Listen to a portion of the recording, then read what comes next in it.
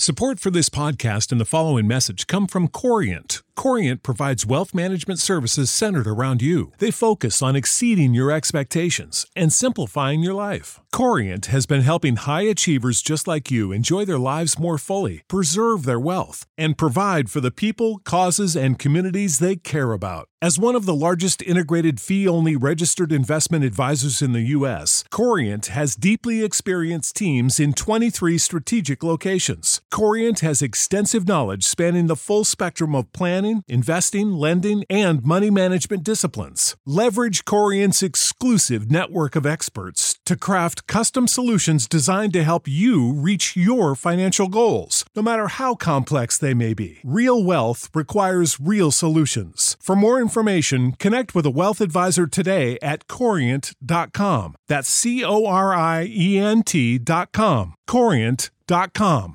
Sick of being upsold at gyms? My guy, you're currently a base member? For $90 more, I can upgrade you to our Shred membership. For $130 more, you'll be a Swole member. And for just $300 more, you'll reach Sweat Platinum. At Planet Fitness, you'll get energy without the upsell. Never pushy, always free fitness training and equipment for every workout. It's fitness that fits your budget. Join Planet Fitness for just $1 down and $10 a month. Cancel anytime. Deal ends Friday, May 10th. See Home Club for details. Washington football team nation, what is going on? Tough playoff loss, but the key word in that sentence is playoffs. And great season, great game for that matter. And I'm definitely content with the results. Todd, how you feeling? Yeah, you said it, man. Playoff is the key word, and it was a fun game. I was watching it with, some friends, and not all of them are actually, most of them aren't Washington football fans. Not all of them are even football fans. They're more basketball guys, but we're watching it and we're all getting up and running around, and Heineke's running and scrambling and avoiding the blitz and making these beautiful throws. It was a fun game. At least it wasn't a blowout. It wasn't a 35-7 at halftime Steelers Browns game. And it being on the national stage, which all playoff games were, but being the primetime game on the biggest stage, the team really earned respect. They marched in there with their fourth string quarterback, and he was battling Tom Brady. And if you get one less touchdown given up by the defense, you got a chance to win it. So I thought that they earned respect. Heineke was outstanding. We're going to talk about him. As you know, this episode is brought to you by Hot Chicken Kitchen, Woodbridge, Virginia. Now that the season is over, you have much more time on your hands. Go to Hot Chicken Kitchen and try out some of their Nashville-style chicken, and you will love it. Let's talk about Taylor Heineke for a moment, Tay. He was, and let me pull up his stat line. I'm pretty sure it was 26 for 46, 22 for 46, but I might as well just pull it up here. 26 for 44. Okay, I was close. 26 for 44, 306 yards, 7 yards play, touchdown, interception. That was obviously tipped, 2 sacks, and then 63 QBR, 78 rating, and a 92 grade from Pro Football Focus. What I've been trying to just remember it and really try to think hard about it. But the way he played, regardless of the quarterback play we'd seen this year in Washington, for him to come in as a fourth string signed just a few weeks ago against the Buccaneers defense that blitzes 40% of the time, top defense in the NFL, not against the pass so much, but still a good defense, to come out and perform like that is pretty incredible. And then add in the AC joint for most of the fourth quarter. It was actually truly incredible. Like it was really, really special. And if they would have won, it would have been even more special. Yeah, I agree. I think it was just enough to be content. Like for the, I think, like you said, with the Steelers game, how it easily could have been. If you look at all the pundits, they would all said that should have been the result of our game, 28, 35-7 halftime, But no, these guys played, and Heineke was a big reason for that. You could just tell how the team rallied around him, how he knew the offense. And not only that, it was just comforting knowing that when the ball is out of the screen, that it's going to be a catch and not a pick. Right. Like you have confidence when the ball is being thrown that something good is about to happen. Yes. Like 9 times out Seriously. of 10, every single time, like he threw a mid-level pass, it was completed, and the person was either wide open or like it was just a I heck of a mean, pass. you could like the I feel like touch has been such a key word this year, and we're not talking about like, an R&B song.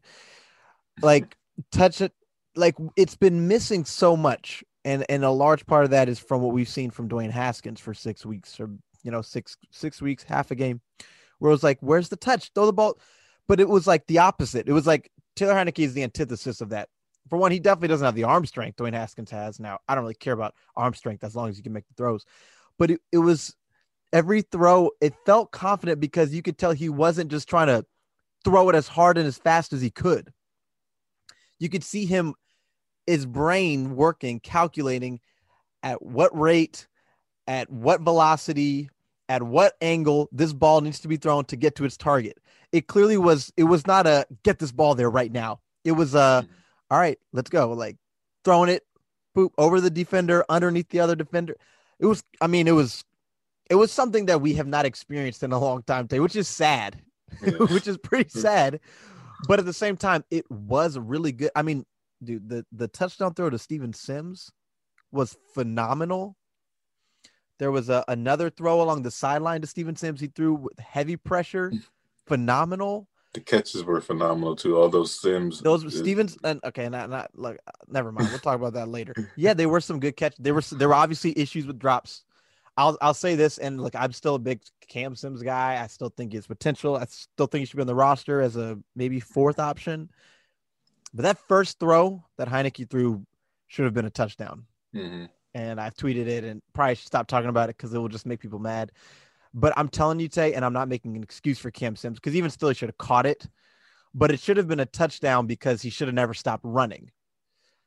And when I look at that play, I think it's designed to beat cover 3. They ran cover 4, but it was busted by the Bucks.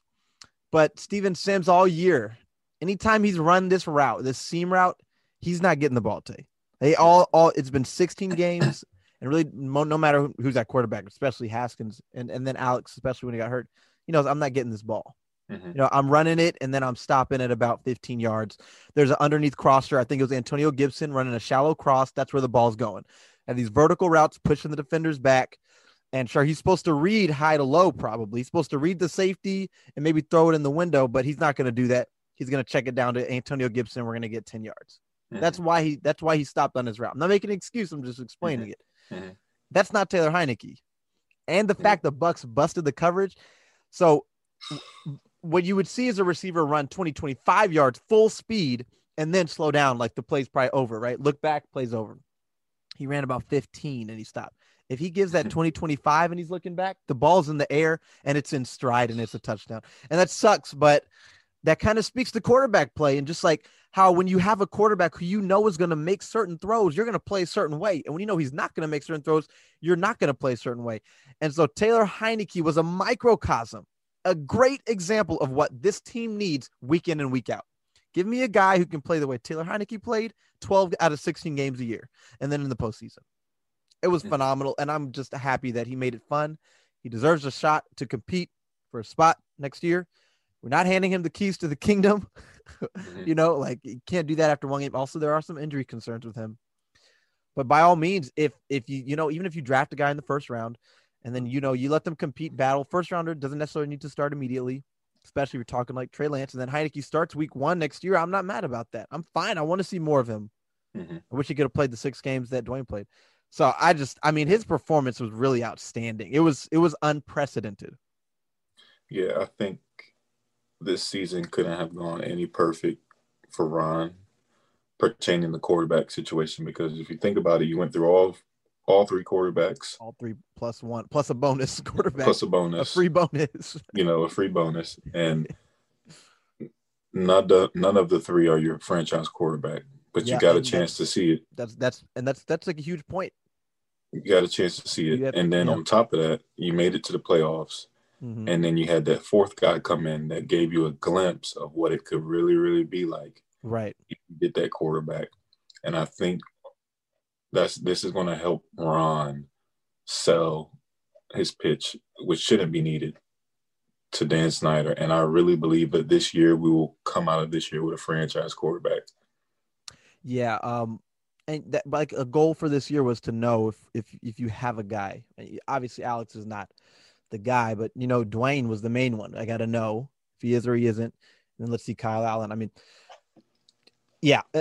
Ron said yesterday that, like, and let me, I would like to really just read it. I'd rather read it, but he said that, we got to find our quarterback. That's the priority in the offseason, which, we know, but it's still good to hear him kind of say that. And that's a success to have improved, having played 4 different quarterbacks and in 17 games had 4 different quarterbacks start a game, but to have improved it's absolutely impressive. Mm-hmm. And you look at back some of the earlier games, and we're going to go game by game as we review. And we just don't know what better quarterback play would have done in those games where you was 20-0 at halftime against the Cardinals. We don't know what better quarterback play would have done there. Okay, so the defense against the Buccaneers just really struggled. They just really struggled. They got pressure early, and then it kind of stopped. The pressure up the middle that you needed was not really there. Payne had 2 sacks. He had his solid performance, but the consistent pressure versus the 2 sacks, or for the whole line, which led to, Mike Evans, Chris Godwin. Would you say this was probably the best or second best receiving group they've played against? Seattle and Arizona being the other 2. Mm-hmm. Mike Evans was. I wish he hadn't have played. I wish he had. Yeah. I wish his knee was bothering him more. He made a big difference. And they understood how to take advantage of the matchups over the middle with the linebackers, or with the safety, or really a slot corner like Cameron Brate and Jimmy Moreland was not working for Washington. Mm-hmm. You're just playing against a really good quarterback. I feel like that's a lot of what it came down to. And they brought a lot of pressure, which has been their MO. And it just wasn't really working, and the coverage was not holding up on the back end. The drive, to me, that really made the difference was when they scored to go up 28-16, when it was 21-16. Because if you can get a stop there, at least hold them to a field goal there, go to 24-16, and then you get the ball back. And that was when the Steven Sims touchdown happened. Maybe you go for 2 and you get it and tie it up. Yeah. That touchdown was the one you really couldn't afford to have. And there was a couple 20-yard plays in that one. Yeah. So, I mean, defensively, it was their worst performance since the Lions game, which was week 10. And I think it was just the quarterback and the receivers they were playing against. And you go back to week 10, and Matthew Stafford is a very good quarterback. And so that's one area where they need to shore it up, is when they're playing against, you need to be able to dominate against the bad or average ones, because that's most of what you're playing. But it's when you play the really good ones that you got to still be able to do that. Yeah. And I think a lot of it has to do with linebacker, man. That linebacker spot. Once we get that shored up, I think that's going to be a game changer. I agree. And then you look at the free agent options, and there are some, and who knows who will re-sign or whatnot, but KJ Wright with the Seahawks is, becoming available as a free agent. And there's some other names, Milano, and what was that? Shaq Thompson. Yeah, Thompson. And so there will be options, and I think that they will be aggressive because, Ron and Jack Del Rio, aside from having said it, played linebacker. Ron had his Kuechly, understood how important it is. So I think that's right up there with quarterback for them, honestly. Mm-hmm. Yep. Defensively, yeah. And then the other main thing, Tay, just the absolutely horrible game by the referees. Just horrible. And I'm not a conspiracy theorist, and I'm not considering say that I think the referees are, trying to see Tom Brady against the Saints or whatever, but if there was ever a case for it, I mean, you talk about the things that were called and the things that weren't. The holding on Sheriff on a 3rd and 7 scramble for a first down, where that was the most ticky-tacky call. And if you compare that to some of the calls Washington didn't get on the other side, is a problem. Yeah. You look at the touchback that should not have been a touchback, just so we're clear. And we can hate on Troy Apke, but that should not have been ruled a touchback, okay? The rule applies when you get the ball and you're going to the end zone trying to get the ball. Mm-hmm. Once you have the ball and you think it may have been touched, but you have possession and then you run 10 more yards into the end zone because you think the play is not over, that's not a touchback. The play is over. He took 10, 20 steps to the end zone. Yeah, The play is over. I know, the that's play crazy. is over. Now, Apke should have also known you can't advance that anyway. I'd like for him to know that if the returner muffs it and you recover it, you can't advance it. But even still, that should not have been a touchback. If the returner fumbles it, if he gets it and then fumbles it, you can advance it. Okay. But if it touches him and you get it, you can't advance that. I'm 99% because I'm like Steve Sims, man. Yeah. Every time. right. Yeah, I'm pretty sure that one it's where it's recovered his spot. So, but still, the refs, that should have been 5-yard line or so instead of the 20. And then at the last drive, J.D. McKissic, that was a catch fumble. That was not an incompletion. Took 2 steps, turned up field. Come on. And the Steve Sims catch, they try to take that from us too. They spent 20 minutes reviewing that. 20 minutes reviewing that. Tom was working the refs the whole time. Yes. If that was Russell Wilson and Tyler Lockett, they don't even look at it. Nope. And then to me there was a slide or two or by Heineke where he got hit. There was a face mask. I'm pretty sure they missed. Someone kind of brushed the face mask. So. And then I haven't even looked at really all the potential, because if they call that one on Sheriff, then I got to look back and see all the potential ones they could have called because they were there. That was a big play too. It was 3rd and 7. He scrambled and got to the 40, Tampa 40. And I think that was when they were down 21-16, maybe. Yeah. I think so. Instead, 3rd and 17, you end up having to punt. So it's just look, the defense needs to play better. There was drops in the first half that were an issue. And the interception on a tipped pass where J.D. McKissic just really couldn't get enough of the linebacker blitz of the A-gap. That's unfortunate. Like the tip ball is more than anything unfortunate that it would go right there. Like how many of those get tipped but don't go right to where a defender is? Yeah, no. But the referees, it just makes it really annoying. But at the end of the day, Tay, I'm proud of them. I'm proud of the guys. I'm happy for them because they have no reason to leave the locker room this year with their heads down. I keep telling myself anything is possible. Anything's possible. Anything's possible. But the odds are very, very low that they were going to make it to the Super Bowl, right? Like anything's possible. But this year, the odds are low this year, right? They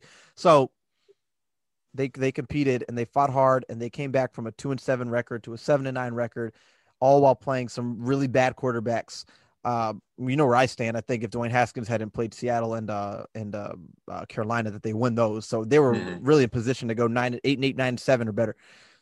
So yeah, I'm perfectly content with the year, and now they're picking 19th, and I think they'll have an opportunity to get a guy if they want him bad enough.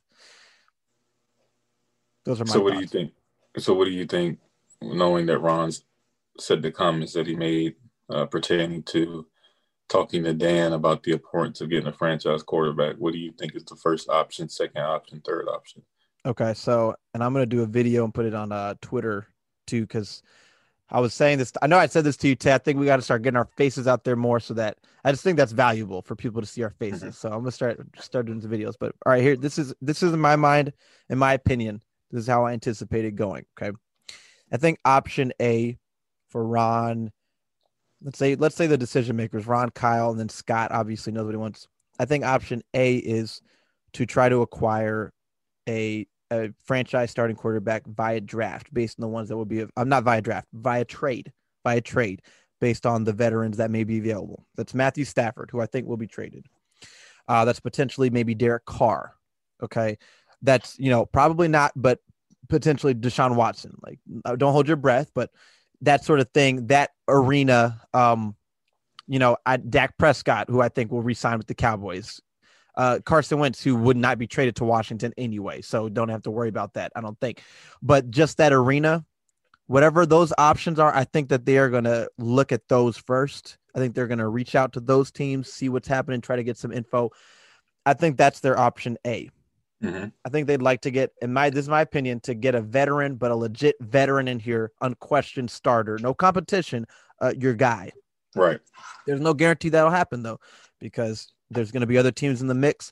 There's no guarantee Carr's getting traded. Watson, there's no guarantee that Dak's becoming available. There's still no guarantee that Matthew Stafford, Matt Ryan's another one who I think is the most likely. I don't want Matt Ryan, and I don't know if they want Matt Ryan because Ron's played against Matt Ryan for years. He's also going to be 36. So I think Matt Ryan would be lower on the list, save for a little asterisk where they go that route and still draft. But just that example, I think is option A, in my opinion.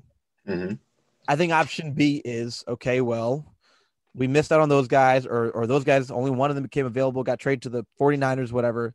And so then I think then they're looking at, let me pull up my list here. Well, let's sign a mid-level, a starter, mid-level though, who has won games, but who is not a franchise quarterback, a Brissett, a Trubisky, a Jameis Winston, a Tyrod Taylor, a Fitzpatrick, and Andy Dalton, something like that group. I'm not done with plan B. I think plan B is sign one of those guys. One, because Kyle Allen is still recovering from an injury. He may not be ready for OTAs, may not be ready for minicamp. Alex Smith, I do not anticipate being back here. Taylor Heineke, I anticipate being back, but you need quarterbacks. I think plan B is sign one of them while also looking at the draft now.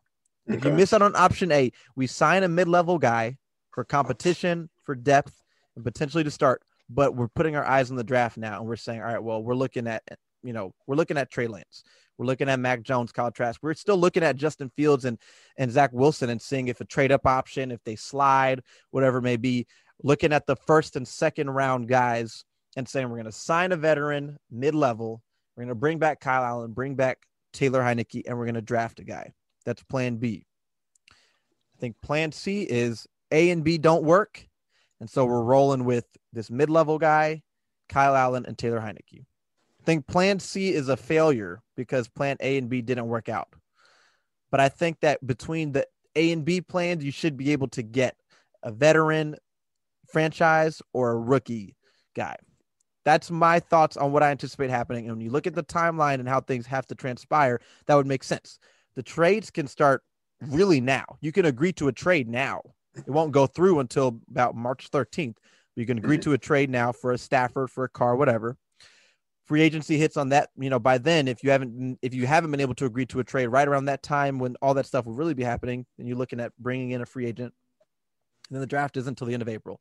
So timeline wise, it would make sense to look for trade for veteran, sign veteran, draft rookie. That's my opinion. Okay. So is it possible that Turner has a list of about 3 quarterbacks that he truly wants, and he sent it to Ron and said, hey, Watson, just figuratively speaking, Watson, Fields, and Prescott. I'm just throwing 3 names out there. These 3 guys are 3 guys that not Prescott, Wilson. These 4 guys I absolutely want. And he sends that list to Ron. Do you think it's possible that Ron is valuing that? He has how he said with Gibson, how he had a playbook set. He had plays set all already for him. He has plays set all for these 4 quarterbacks. He sends it to Ron and said, get me one of these 4 quarterbacks. And he gives that list to Dan Snyder. Is it possible that you could see a big, big trade that will warrant you getting one of those 4 quarterbacks? I'm going to say yes. I'm going to say yes because I think for one, Ron is like Scott is running the offense. Like Ron knows offense too, and he's a good coach. But Scott knows what he wants, what he needs. And I think he's done a pretty good job of using guys. Obviously, there's improvement to be made, but I do think so. Like Scott is clearly part of that. Like they're not going to just get a guy and say, "Here, Scott, work with them." No, Scott's a part of that. So I think Scott is talking to Ron. I think that they're having these postseason conversations now, and however it's done, it's all right. Well, the draft guys are looking at the quarterbacks, and they're Scott's looking at him, Ron's looking at him, but saying, "I like this guy and this guy." Matthew Stafford. We're making a list of potential veterans in the free agent trade market, and saying these are the guys that I really think could run this offense really well. Let's look into these guys. Yeah, I think so. And I think that part of the reason that I said the plan A, B, and C thing is because if they lost week 17, if they lost one more game, if they were 6-10 and they're picking 10th, then I think you can go straight to the draft and say, we feel good that we'll be able to trade up or sit and get one of the top 4 guys. Mm-hmm. Being at 19, you can't do that now. Mm-mm. So you have to look at options before, and then the draft has to kind of be a backup plan. And you need a backup plan in case the draft doesn't work too. Yeah. So that's why I think that alters your plans, where you say, all right, we're not going to just sign Jameis Winston and expect him to be our franchise quarterback. That doesn't make sense. Cam Newton, he's another guy you could add to that list. We're still not going to sign Cam and just expect him to be our guy. Right. So I think that is probably absolutely like happening. If it hasn't already, that it will happen when these conversations take place. Right. These are the guys that I'm interested in, Ron. And then Ron's going to say, well, these are the guys from those guys that I'm interested in. And then Kyle's going to say, well, these are the guys, And I think they're going to work together because I think it's a collaborative effort. And, we've seen their success this season bringing guys in. So you hope that they have that same level, even if it's not every other position, if it's just quarterback, have that level of success.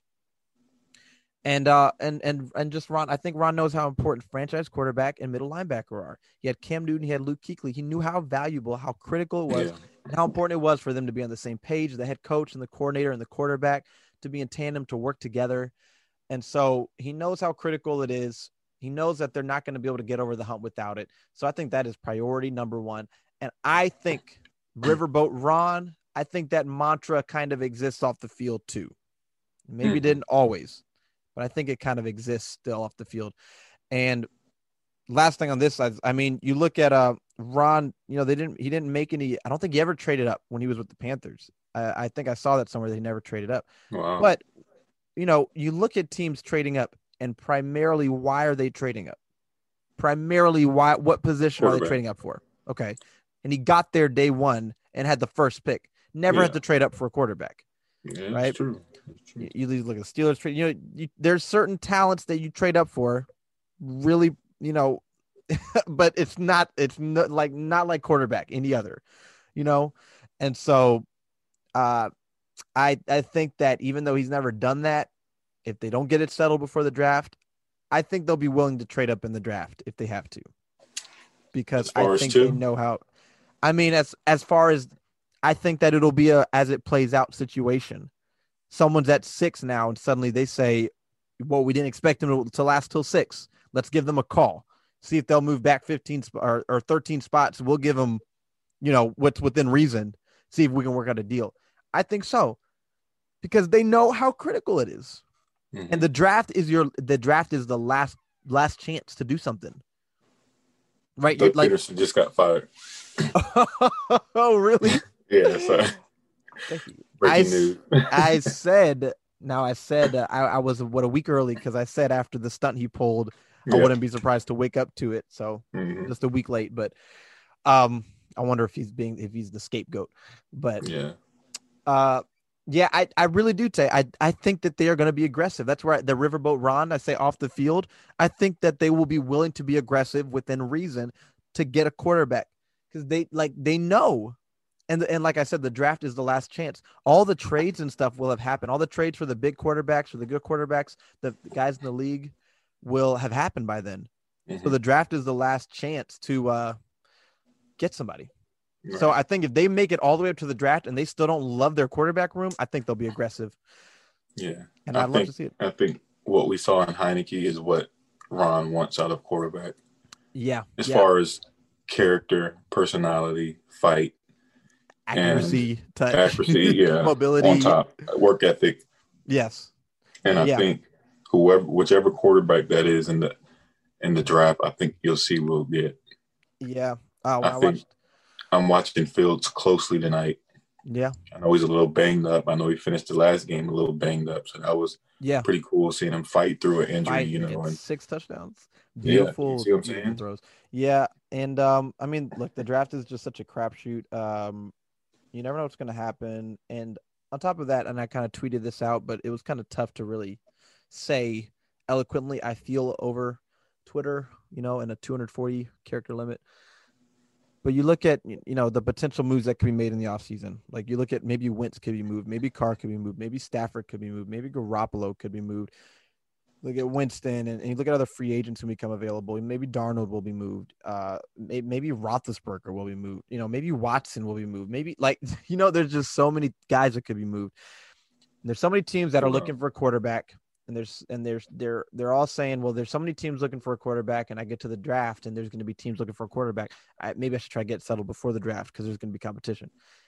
Maybe all these teams that would have waited for the draft are not willing to wait for the draft because of all these teams that could potentially be in play at the draft, and a number of them fill up their spot before the draft.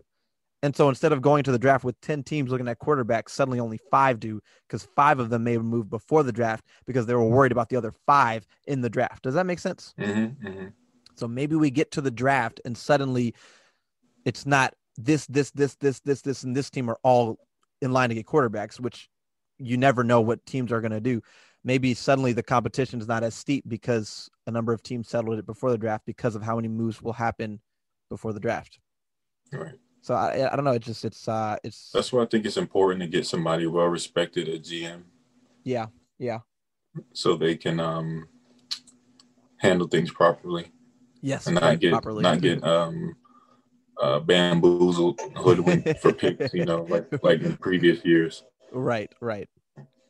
I agree, man. I think they're gonna be aggressive, and I think they'll look free agency for wide receiver and linebacker help, and then also in the draft. But I think that you can sign guys in free agency that can help and have success with that if you do it the right way.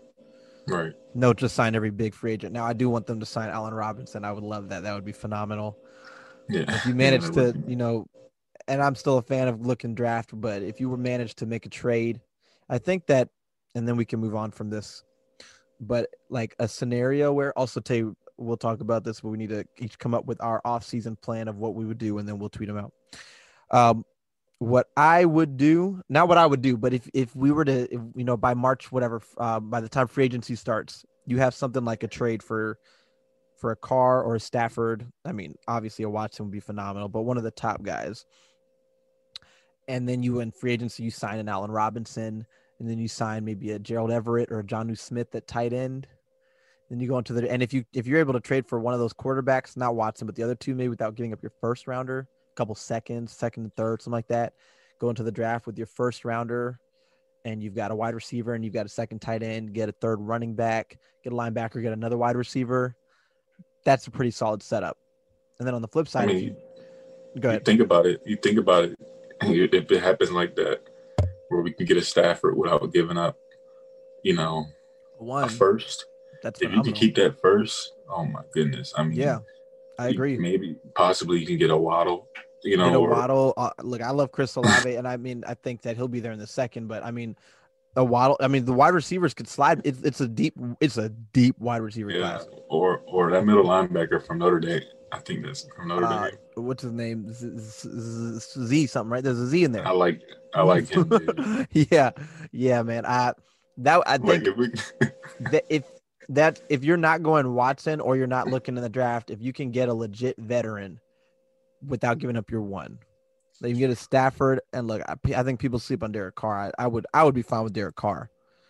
And then if you got Watson and you gave it whatever it took, I'm fine with that too. So that would be phenomenal. And then there was obviously a report about Watson saying he wanted to trade to the Dolphins. I'm from the Dolphins. I'm making that trade, giving up to give the Texans their pick back. Like, it's fine, dude. You can have them. But all right, well, that's going to be the fun part of this offseason. And obviously a lot of that will be waiting around, and that part won't be fun. But it'll be fun just to anticipate and to kind of speculate. If you love a good chicken sandwich, you have to go to Hot Chicken Kitchen in Woodbridge, Virginia. They are a minority-owned, veteran-owned small business, and they've brought Nashville-style hot chicken to the D.C. area. Their chicken sandwich is one of the best you'll ever have, and you can't get it anywhere else. Hot Chicken Kitchen in Woodbridge, Virginia. Look them up. Try it out. You won't regret it. So let's just look back at the season kind of quickly, and let's just kind of go game by game. This season just evolved so much, man. Like, it really, week 1 against the Eagles feels like years ago.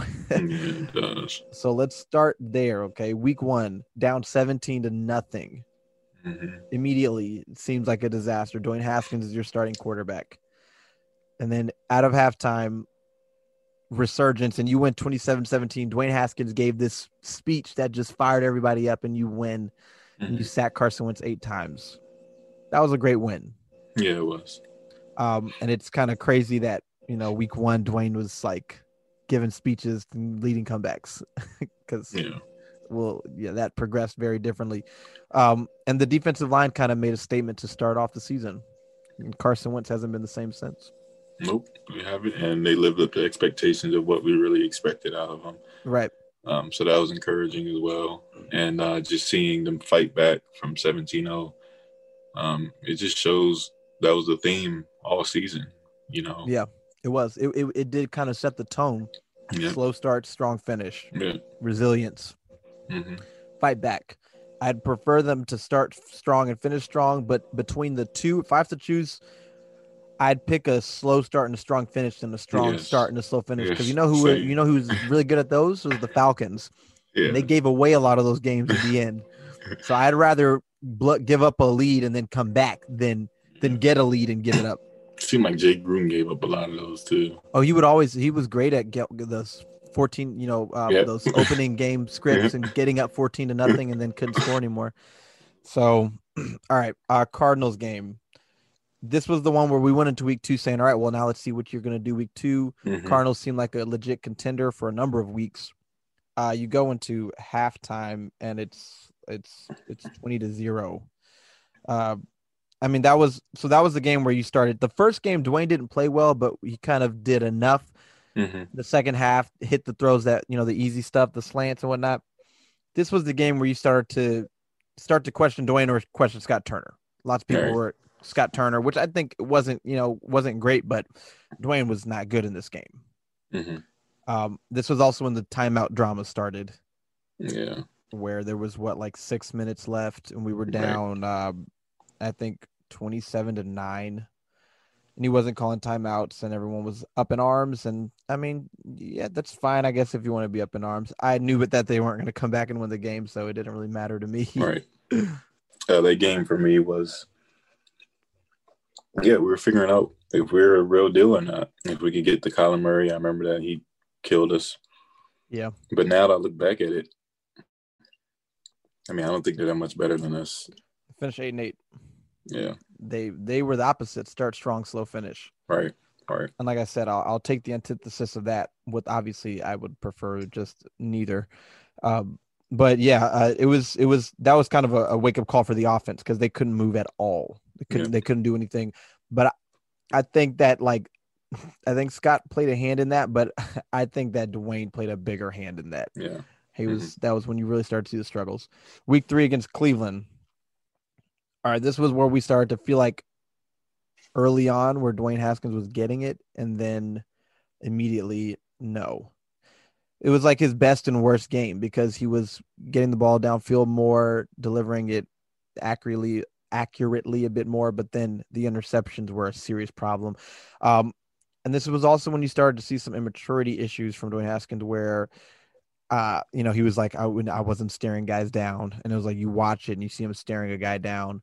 And I think he started blocking people on Twitter. And it was just a bad game for him.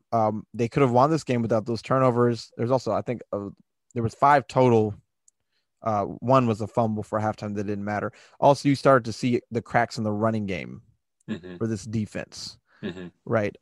And early on the defense, when the turnovers would happen, when teams would get short fields, they would always give up touchdowns. So they were struggling there to kind of get their footing.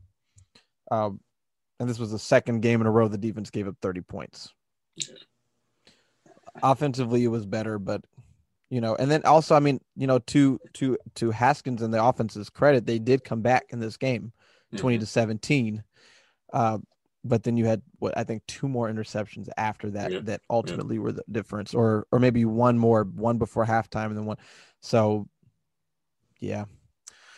But this was another timeout game, if I'm not mistaken, too. Another one of those. So this is when things were kind of starting to you get the one great win, everyone's happy, then 2 losses, and then the timeouts, and suddenly it's like a Ron Rivera's trash, or you fight to the end, and I was just the mindset sure, but they're down 14 with 4 minutes left, and they haven't. So anyway, the Ravens game was a significant one. I thought that defensively they started off,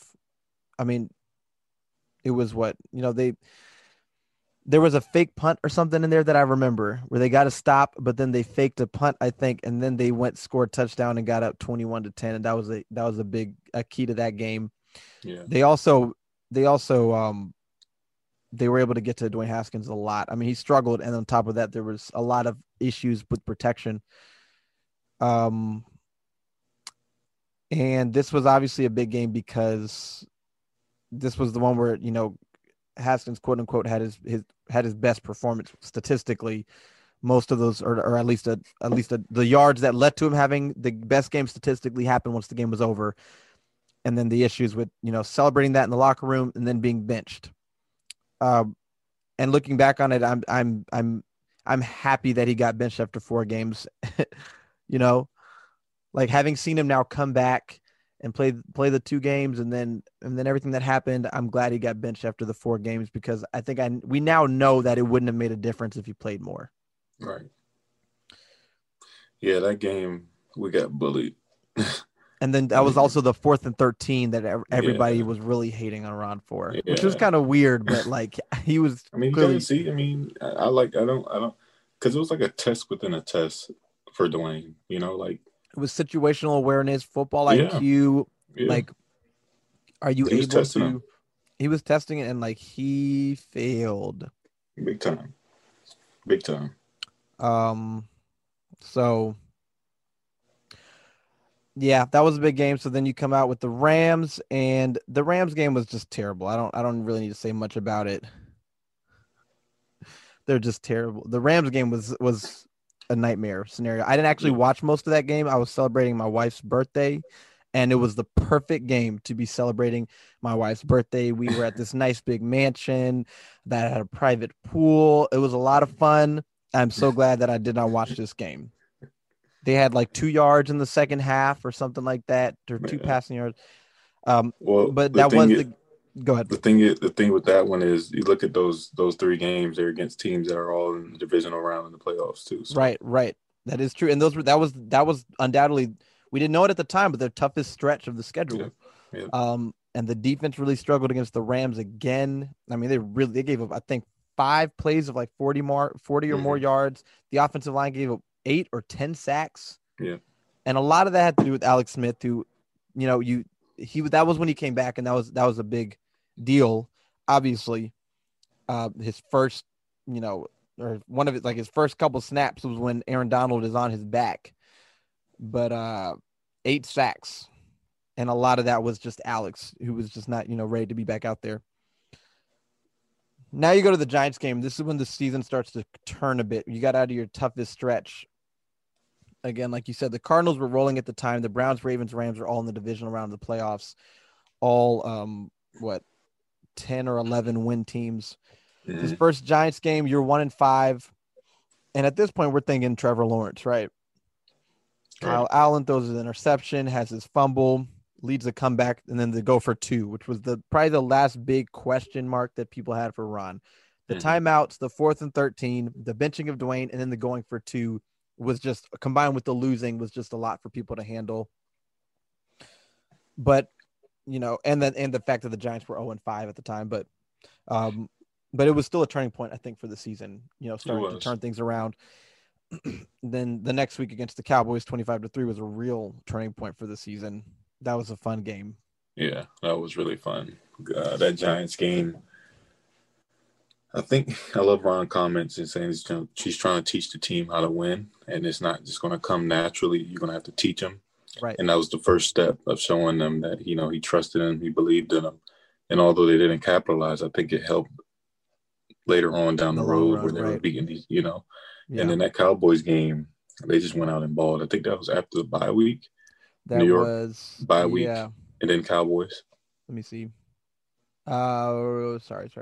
No, the bye week was the week after the Cowboys game. Okay, so going into the bye week, that was a huge win for us. Especially beating the Cowboys. Yes, exactly. And they were banged up, and it was nice to see them dominate a team that was really struggling at the time. Yeah, that was Antonio Gibson's coming out party for the most part. Yeah, it was. The first Cowboys game, he had so the first one was his first, and then the second one was the second.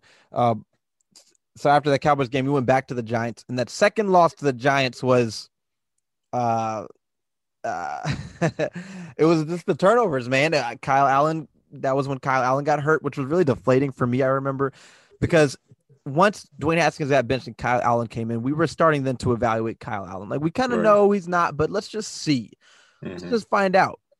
Then he got hurt, and it was just like, okay, we're doomed. You know, Alex Smith comes in. He plays infinitely better, but just the turnovers, 3 interceptions. You know, 1 before halftime in scoring position, 2 in scoring position fumble at the end of the game, and the fumble. And so that game was really, I mean, now you point to the Giants game and the Browns game that you've really lost largely because of turnovers. You get 5 turnovers in each game, especially the second Giants game, which you lost by a field goal. I think there was a missed field goal in that game too. I'm going to just assume there was a missed field goal in every game. But so let me double check on that. I don't want to but that was a tough one to come off of the Cowboys win. Come out of the bye, had the first fumble, the first play by Gibson, and then there was no missed field goal in that Giants game. So okay, don't want to give Hopkins less credit. So then the Giants game is lost, and you go to the Lions game, and Alex Smith again.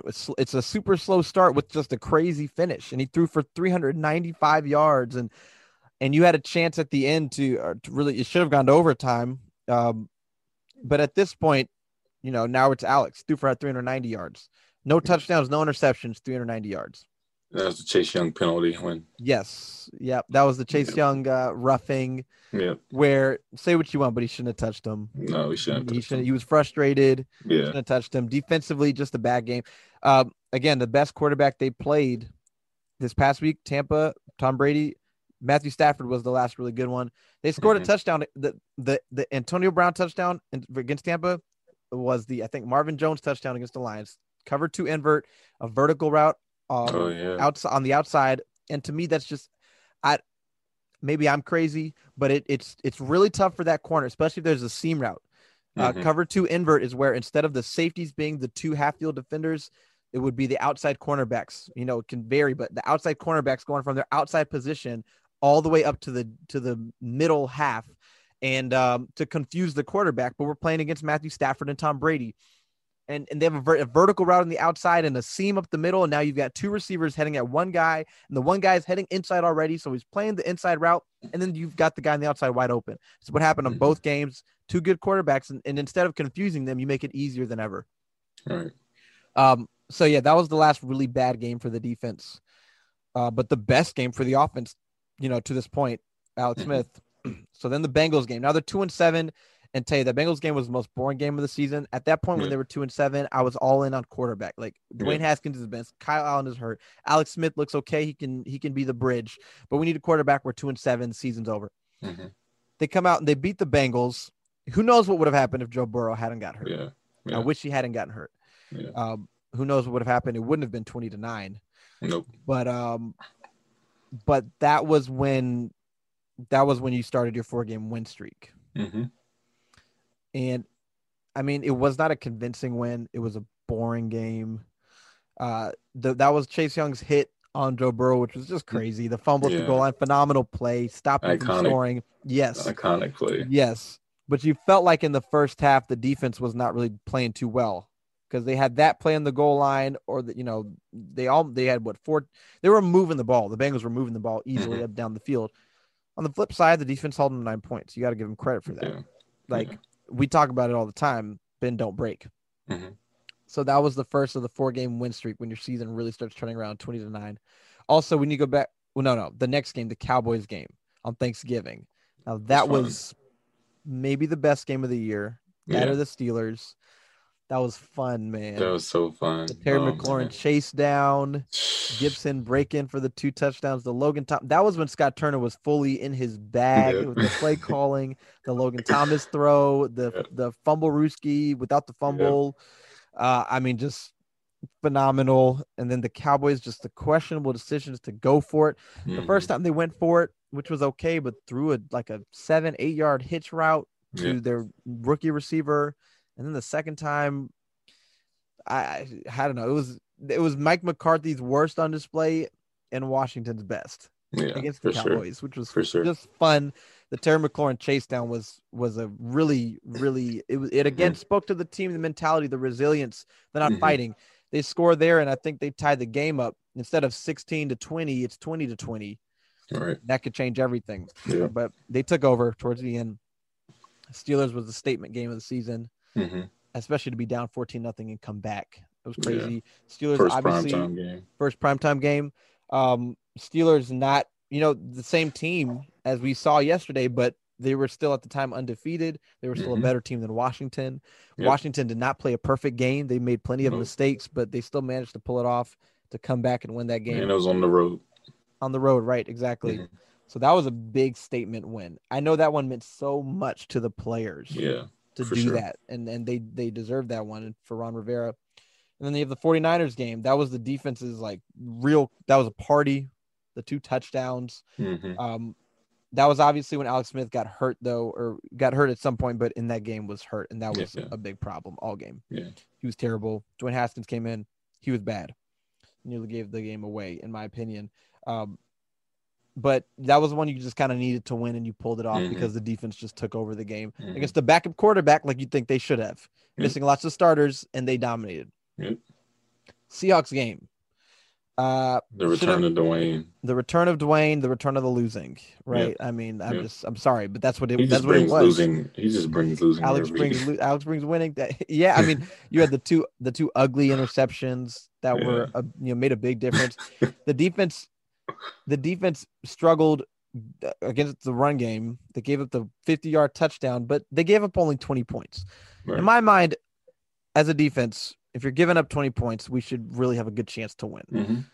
Offensively, just Dwayne Haskins really struggled. The 2 turnovers. And then at the end of the game, he kind of got it going in the second half, right? But then at the end, there was pressure. And again, there was pressure. The offensive line did fail him on that last drive, but a better quarterback is either able to avoid the pressure, make a play, or get the ball out before the pressure arrives. And on both of those plays, Haskins had an opportunity to get the ball out and did it. And the question for me then is, he's got Logan Thomas right in front of his face. You shouldn't have this much pressure, but if the pressure is not there still, what are you doing?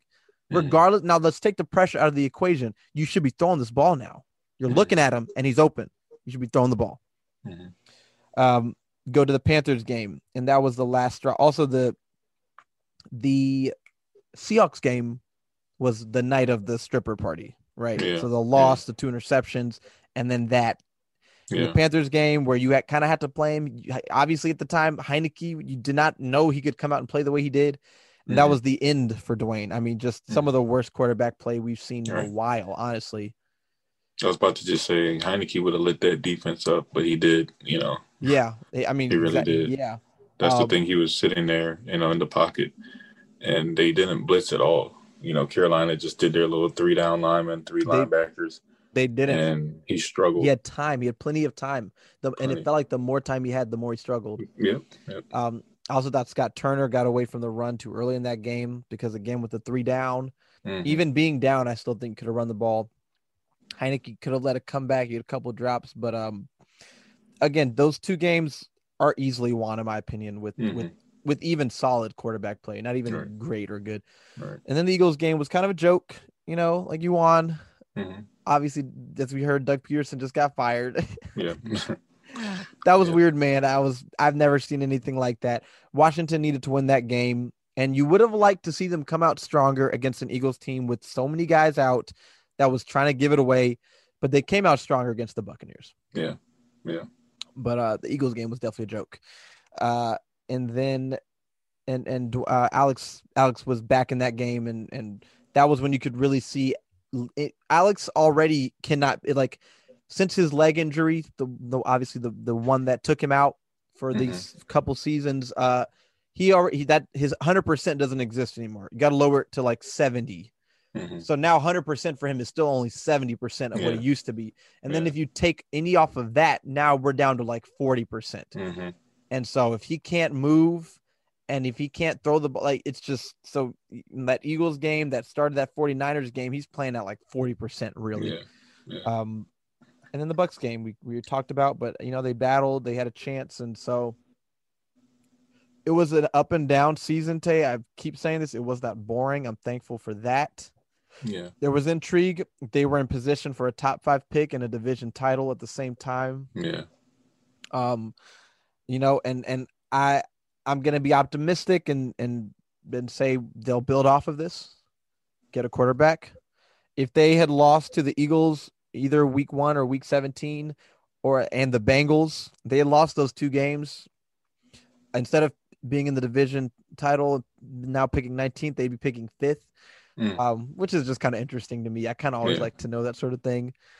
And obviously in position for a top quarterback, but I think they can get that settled still with where they're at and build. And so what I want to say now, and this is my last thing I'll touch on, is that the precedent has been set, right? This was supposed to be a rebuilding year. And we were expecting another early pick, get a quarterback, move on, maybe 5-11. Now that you've gone 7-9 and you clearly could have improved 8-8, 9-7, you can't go 7-9 again next year. That's a failure next year. And you have to improve next year. I think anything less than 9-7, competing for a wild card spot or the division title going to the last quarter of the season is a failure next year. Another 1-5, 2-7 start next year is a failure. So now that the precedent has been set, they went to the playoffs this year. If they miss the playoffs next year, if they go 9-7 and miss the playoffs, it's not really a failure, right? This was 7-9 shouldn't get you in the playoffs. But if they go like 6-10 next year, then suddenly the year 3 becomes, well, we have to win. But if you make it next year, even to 9-7, 10-6, then, you know, we're good. You know, like we're solid. Then if year 3, you take a bit of a dip, it's like, okay, let's come back. But I would have rather this year be the winning instead of going into year 3 saying we really got to win. Yeah. I don't think this is, I don't think we'll go back. You look at 7-9 without a quarterback, and you place a quarterback in there, you usually get 4 or 5 more wins. So I don't see that. I don't see us digressing. And now that Penderson's gone, Ron is definitely the best coach in the division now. I mean, without a doubt. I thought he was already. Mike McCarthy, but now I believe now that we're the standard of the NFC East, and I have no. No, that's a good point, Tay. I have NFC East, it like the Cowboys with Dak coming back would be the only team where you'd say maybe they could come back and be strong, but they still have Mike McCarthy. But the Eagles, especially if they trade Wentz, and the Giants with Daniel Jones, who threw for 11 touchdowns this year, who I hope they roll with next year. Yeah, you would think like the division is up for grabs, basically. Like if you get a quarterback. No, I don't think it's up for grabs. I think it's ours. Oh, you think it's ours? Oh man, okay. It's Washington's. I think, and that's what Ron wanted to instill was that winning culture, and we won the division. And you heard what he said. Now we have to go defend our title, and I think they're going to embrace that of defending it. Next year. Now I think it'll be us and the Cowboys wild card. It should be division winner, and it should be. And like I said. The Cowboys with Dak Prescott, so Washington has to get their quarterback. And I mean, like if just the most phenomenal thing obviously would be if you manage to if in just this out of the world scenario, but if you manage to acquire Deshaun Watson and then you were to sign an Allen Robinson, get tight end, get a linebacker, suddenly, like you're a Super Bowl contender at that point in my mind, at least winning the division. But even if you don't do that, just get a good starting quarterback. Get a good I'm not going to say above average. That's not a strong enough word. I need a good to very good quarterback. And I think he's out there. And let's look at the 2021 opponents, which are people don't know this. Opponents are settled. 14 out of 16 opponents are settled like years in advance. Right. But now that they are officially won the division and everything, so home, obviously NFC East. Then they play the Saints at home, which at home is much better than away. The Bucks again, the Chiefs at home, and then the Chargers and the Seahawks. I'll tell you what, the Seahawks and Chiefs and Saints games look tough. Well, the Saints are losing Drew Brees, so it'll be interesting to see what they do at quarterback. But especially the Seahawks and the Chiefs. But being in DC instead of in Kansas City and Seattle, I think makes a big difference. Yeah, huge. And then away are again NFC East, and then Panthers, Falcons, Raiders, Broncos, Packers. And so you look at it, and I mean, look, dude, I'm not going to say they can't win any of these games if they get that quarterback position settled. The toughest are the Packers and the Chiefs in my book. Yeah. The Packers, Chiefs, Seahawks, and Bucks are the toughest. And I think you could win those. Yeah. But you can't look at this schedule and say you can't improve. Quarterback. Right. And then you're going to add one game in there, too, because it's 17 this year, right? I think 17 is 2022, and I don't know if it's settled, though. Okay. But I'm not positive that. I'm not positive. I'm not positive on it, and I'm not even entirely positive that they've settled on it. But I think COVID may have pushed it back. Okay. So, yeah. But, yeah, man, it was a fun year, and this was just the first year that we've been doing this, and it was a fun, great year to be doing it. And so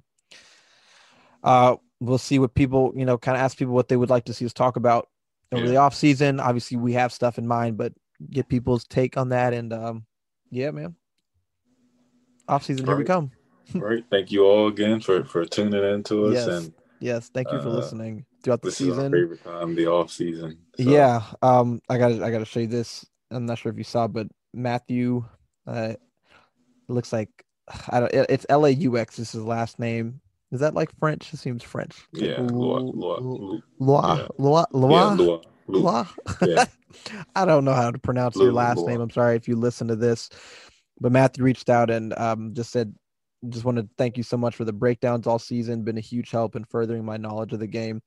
And so it's just cool to have people reach out and just, that they're listening and they're watching and they're enjoying it. So thank you. If you are, we'd love to hear from you. Love to connect with you. And yeah, on to year 2. This is, I would say, the most critical off season in a very long time around here. So I agree. And let's do it. We're so close. Yeah. Yeah. This is all right. Let's do it. This is Todd. This is Tay. Thank you for listening, and we'll talk to you later.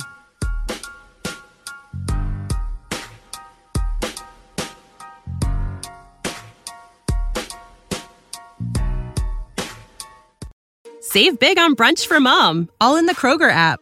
Get 16-ounce packs of flavorful Angus 90% lean ground sirloin for $4.99 each with a digital coupon. Then buy 2, get 2 free on 12 packs of delicious Coca-Cola, Pepsi, or 7-Up, all with your card. Shop these deals at your local Kroger today, or tap the screen now to download the Kroger app to save big today. Kroger, fresh for everyone. Prices and product availability subject to change. Restrictions apply. See site for details.